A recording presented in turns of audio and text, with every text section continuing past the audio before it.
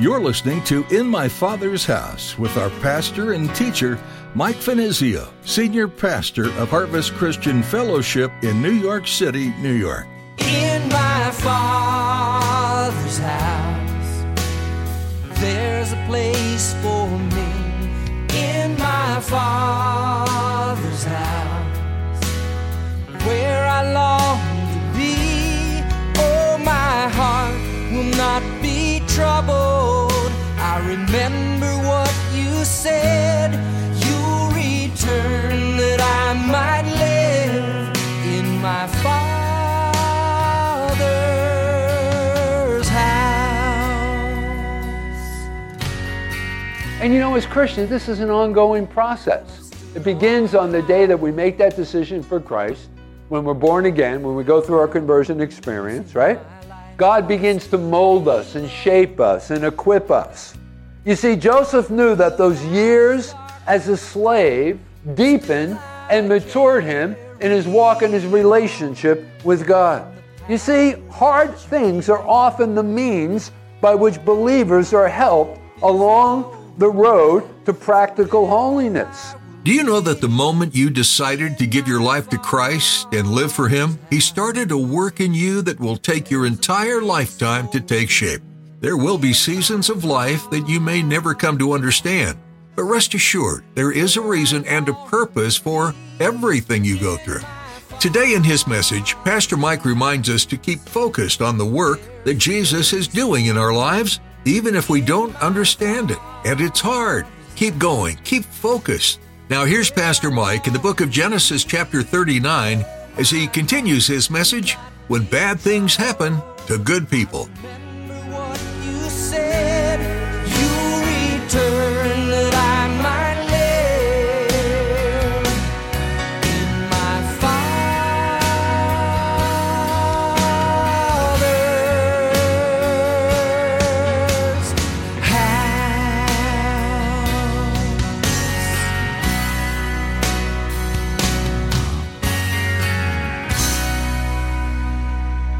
Joseph completely subscribed to the teaching of Paul that's recorded for us in that portion of Scripture in the book of Colossians. He understood that, he realized that he was actually working for and serving God. As a slave, I was serving God, doing the right thing by my master. What did that get me? They threw me into prison. They threw me into pit, then they threw me into the prison.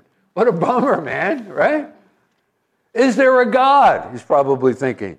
Why should lies about me be believed? Why do bad things happen to good people? And he was like any of us, flesh and blood.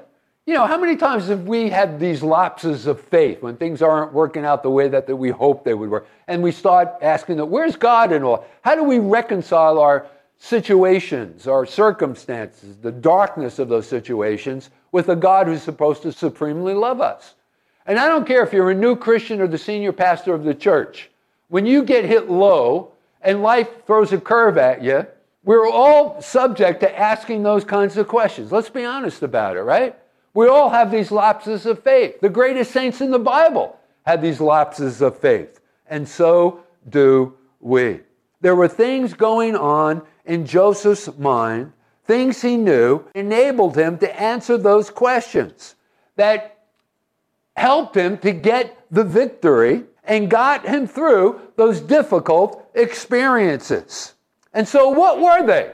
And that's the focus of this morning's message.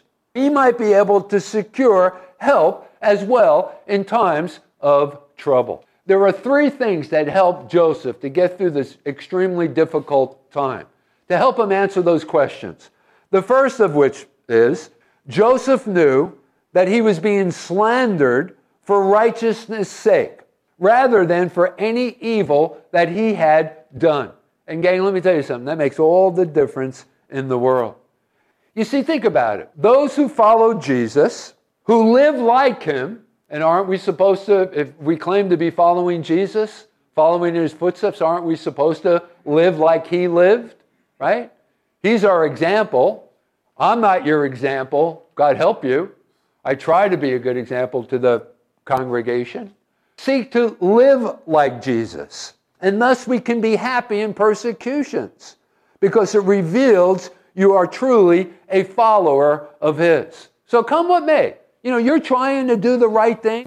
You're reading the Word, you're studying the Word, you're faced with the situation, you appeal to the Word and how you're supposed to respond in that particular situation. Okay, and listen, there'll never be anything that you go through in your life's experience that God's Word doesn't address itself to. So if you're ever standing at a crossroads, you need to make a choice or a decision, one of those gray areas or stuff, just go through the Bible. Get a good Bible concordance or by topic, a topical Bible. You can be sure that you'll find a bunch of different verses of Scripture that address your particular situation. And then move forward. Pray first, and then, after you believe that you have God's wisdom and God's counsel, then you move forward. And, and then come what may, right? You know that you're doing the right thing. You know that you're allowing God to be a part of the equation. And you can be sure that, you've moved into the center of God's will for your life and you're going to be blessed. And come what may. If others don't like it, if people respond by being antagonistic towards the choices that you made or whatever, hey, just praise the Lord. Just know that you are doing everything that you can possibly do to just simply please God and do what God wants you to do. And then if suffering or persecution should come, just think about it. You can be happy.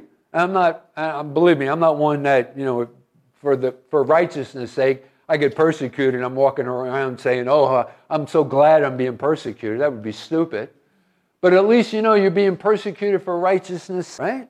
In the Sermon on the Mount, that portion of Scripture in Matthew's Gospel known as the Sermon on the Mount, Christ's Great Manifesto, in Matthew chapter 5, in verses 10 through 12, some Christians are just obnoxious, and they draw the persecution upon themselves because of the fact that they're just obnoxious and they're hard and difficult to be around.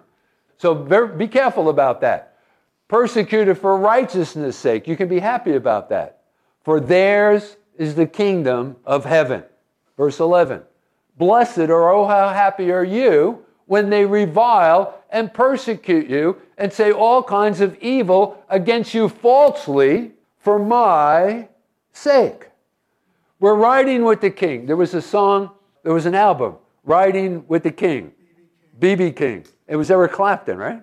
Eric Clapton and B.B. King. Well, we're not riding with B.B. King. We're actually riding with the King of Kings, our Lord and Savior, Jesus Christ. Now, the opposite of this would be God doesn't see.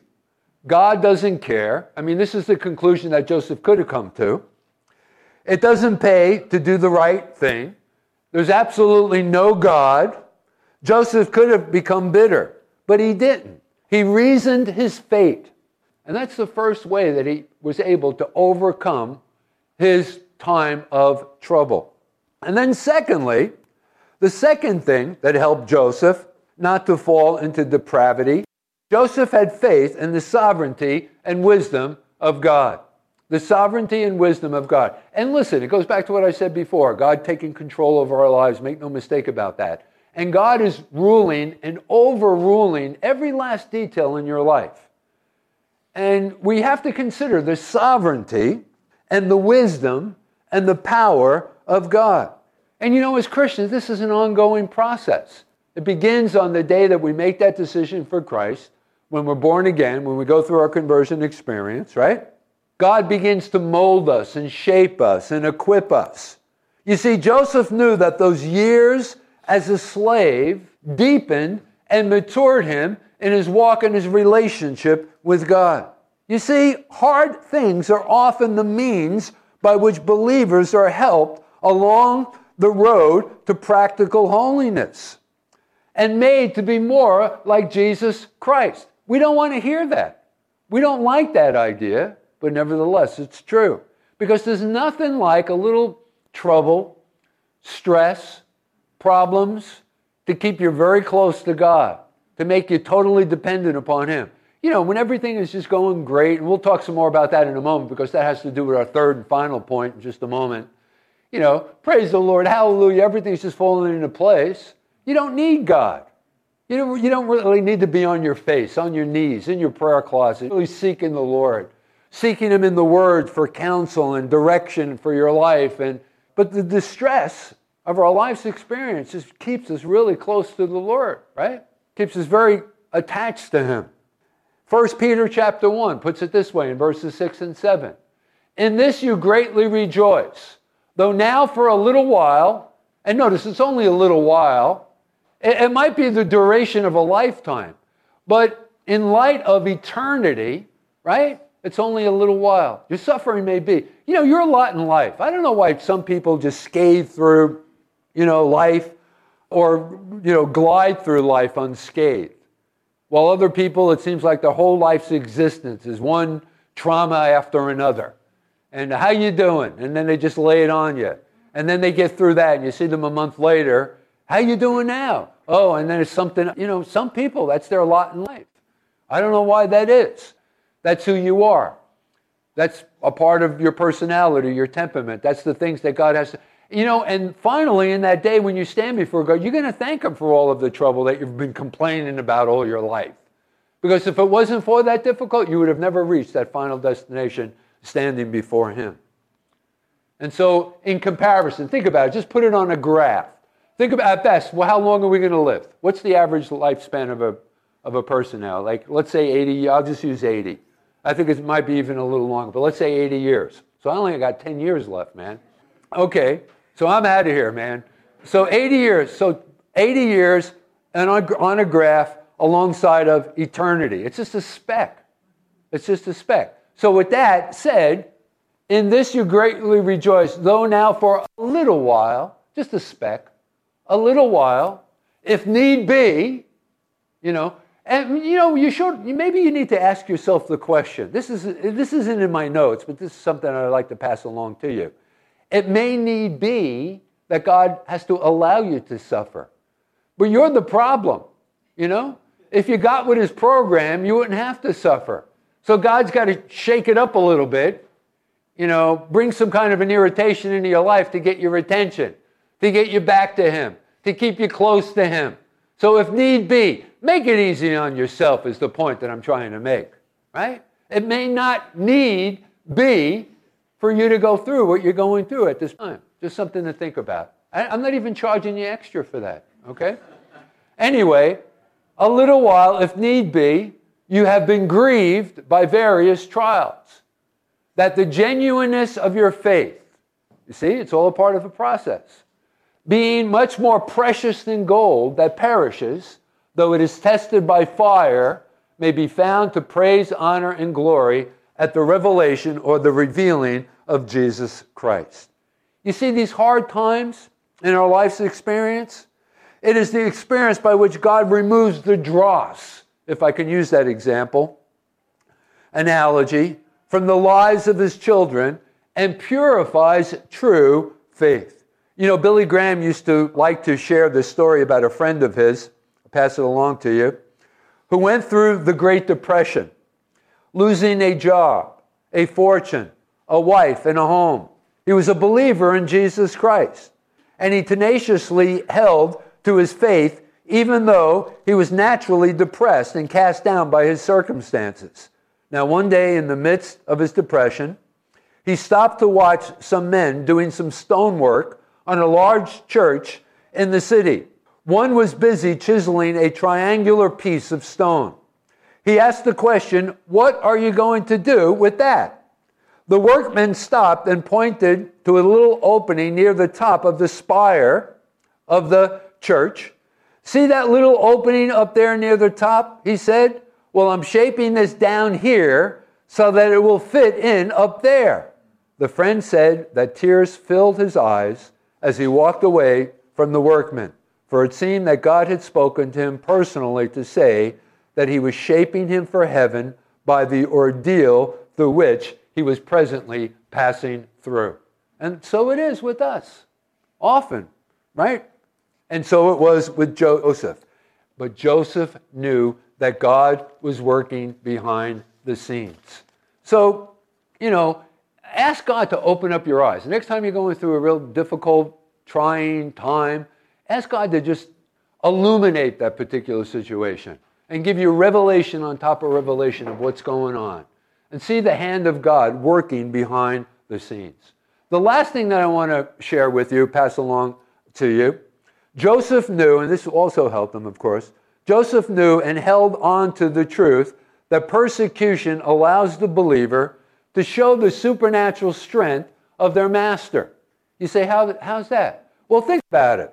If everything, and I've already alluded to this, I told you that we'd pick up on this in our last and final point. But listen, if everything is going well with you and you are rejoicing, what makes you different from unbelievers? An unbeliever who doesn't know Christ as his Lord and Savior, everything is just working out, the way that he hoped it would work out. He has a nice family, a nice home, a good job, but he doesn't know Christ, right? But he's rejoicing, he's happy, go lucky. As I mentioned before, just skating through life unscathed. Let's go back to that unbeliever. They're complaining, they're murmuring. There's no rhyme or reason why things have gone bad, gone south, for them. They can't make heads or tails of it. They can't explain why things are happening the way that they are happening. But when we can rejoice when things are not going well, folks, that's not easy. But that's where Jesus can be seen clearly in you, and the supernatural power of the Christian faith is made manifest. Okay, so here's two people. One's a believer, one's an unbeliever. They're both going through the very same thing. Let's say, I often use this example. You're probably tired of me using it, but I'll use it again just to make the point. The person who's the unbeliever, as I mentioned before, is thinking about, how am I going to pay my mortgage payment, my health insurance, whereas the believer is just seeing it in a completely different perspective. He just sees it as another opportunity for God to show himself strong on his behalf. And he's anticipating with great hope and encouragement that God's going to move him to a better position, a better situation, right? And it drives everyone around that person, the Christian that is, crazy. Because here's the other guy, the unbeliever's falling apart. His life is, just falling out from underneath him. Whereas the believer is just, hey, I've given my life to Christ. He's taking control of it. He knows what's best for me. He loves me. I'm sure of that. And I'm just going to rest and trust and have faith in God and just see what the end result is going to be. And I know the end result is going to be good. Because my Father don't make any mistakes, right? And my dad supremely loves me. It's been said, and I quote, "Persecution is the dark background for the supernatural radiance of Christ's life." There's this story about the last missionary family to leave China after the communist takeover at the end of World War II. And during their last 2 years, these missionaries in China, they suffered great persecution. For the better part of those 2 long years, they lived in a small room where their only furniture was a stool. They could not contact their Christian friends for fear of subjecting them to reprisals for befriending aliens. Their funds were cut off by the government, except for the smallest trickle. The only heat they had came from a small stove, which they lit only once each day to boil rice for dinner. Indeed, the fuel was made by Mr. Matthews from the refuse the animals deposited around the streets. For a time, the couple submitted to the treatment stoically, asking all the while that God would soon deliver them from China. Oh, God, get us out of this predicament. God, get us out of this place. At last, a turning point came in their outlook. They realized that Jesus had come from heaven, not merely submitting to the will of his Father, but delighting in it. And they saw that their own experience was comparable. It was an opportunity for the radiance of joyful obedience to be manifested in them. And after this, they came to rejoice and even to sing hymns. They came to accept the privilege of suffering for the sake of Christ with as much joy as they later had when they learned of their pending deliverance. What a great story. And so make sure, one last thing, and I've already touched on this, just one last thing. make sure that your persecution is for righteousness' sake. As I mentioned before, not for being a nuisance, not for being obnoxious, not for wrongdoing. Remember, Jesus himself is our model. We've already firmly established that. And think about that. He lived a helpful, holy, pure, and perfect life. And that's what we are to aspire to as well. But at the same time, I want you to think about it.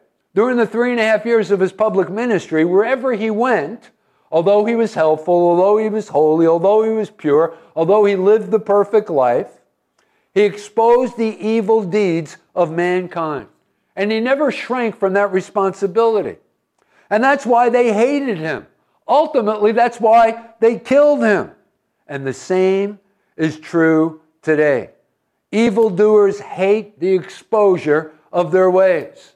In John's Gospel in chapter 15, Jesus tells us there to expect these sorts of things, that we shouldn't be surprised when we run up against the same thing that he ran up against. In verses 20 through 23, remember the word that I said to you, a servant is not greater than his master. If they persecuted me, they will also persecute you. If they kept my word, they will keep yours also. Remember now, he's preparing his disciples for his leaving them. Soon he had this divine appointment at the cross. And these men were going to carry on the work that he had begun. So he's reminding them about these things. And then in verse 21, but all these things they will do to you for my name's sake, because they do not know him who sent me. If I had not come and spoken to them, they would have no sin. But now they have no excuse for their sin. He who hates me hates my Father also. Okay, so the question, is there anything in our conduct that reveals Christ's righteousness? And I don't want anyone to respond audibly, but I want you to think about that. And if you're taking notes, you might want to write that down and ponder that question sometime during the week. Let me ask it again. Is there anything in our conduct that reveals Christ's righteousness? Is Jesus seen? Has much of our Christianity sunken to a level where it's even hardly noticed? And yes, we live in a country where we are not violently persecuted for our faith in Christ. You know, that can't be said in some other countries by some other people who have taken the name of Christ, our brothers and sisters, you know, in other lands, the suffering, persecuted church. But the world has become tolerant of us here in the United States, you know, to a certain extent, that is. But have we become far more tolerant of the world? That's the more significant question that we need to ask ourselves. And so God help us to put the principles of Christ's righteousness into action at work and our places of employment. In my Father's house, there's a place for me. In my Father's house, where I long to be. Oh, my. When something gets close to an ending, we naturally turn our attention to the beginning. When a child is about to graduate, we look at baby pictures. When a beloved spouse of many years grows close to death, we go over the story of how we met. When we pack up our stuff and move away from a house, we remember the first times we walked in the door. And as we draw close to the end of days, it seems only fitting to return to in the beginning. We can watch as light is created in land and sea and all the creatures, day and night and the sun and moon. And when we take a look at the glorious and amazing creation of the world, we can remember that it's the same God from the beginning who is ruling over the end. We can watch in awe, remembering that the end is also good news as we eagerly await his return. And here at In My Father's House, we're so glad you've decided to spend your day with us. In My Father's House is a ministry out of Harvest Christian Fellowship in Midtown Manhattan. It's easy to get here with access from Port Authority and Penn Station on 34th. We'd love to see you. pop over to our website, harvestnyc.org, to find times and so much more. And if you feel compelled to partner with this ministry financially, there's a link for that as well. Again, that's harvestnyc.org. While you're there, take a look around to find additional audio, a link to our Vimeo and podcasts. That's all we have time for today. We've loved spending time with you, and we can't wait to meet up with you again. See you next time, here in my Father's house.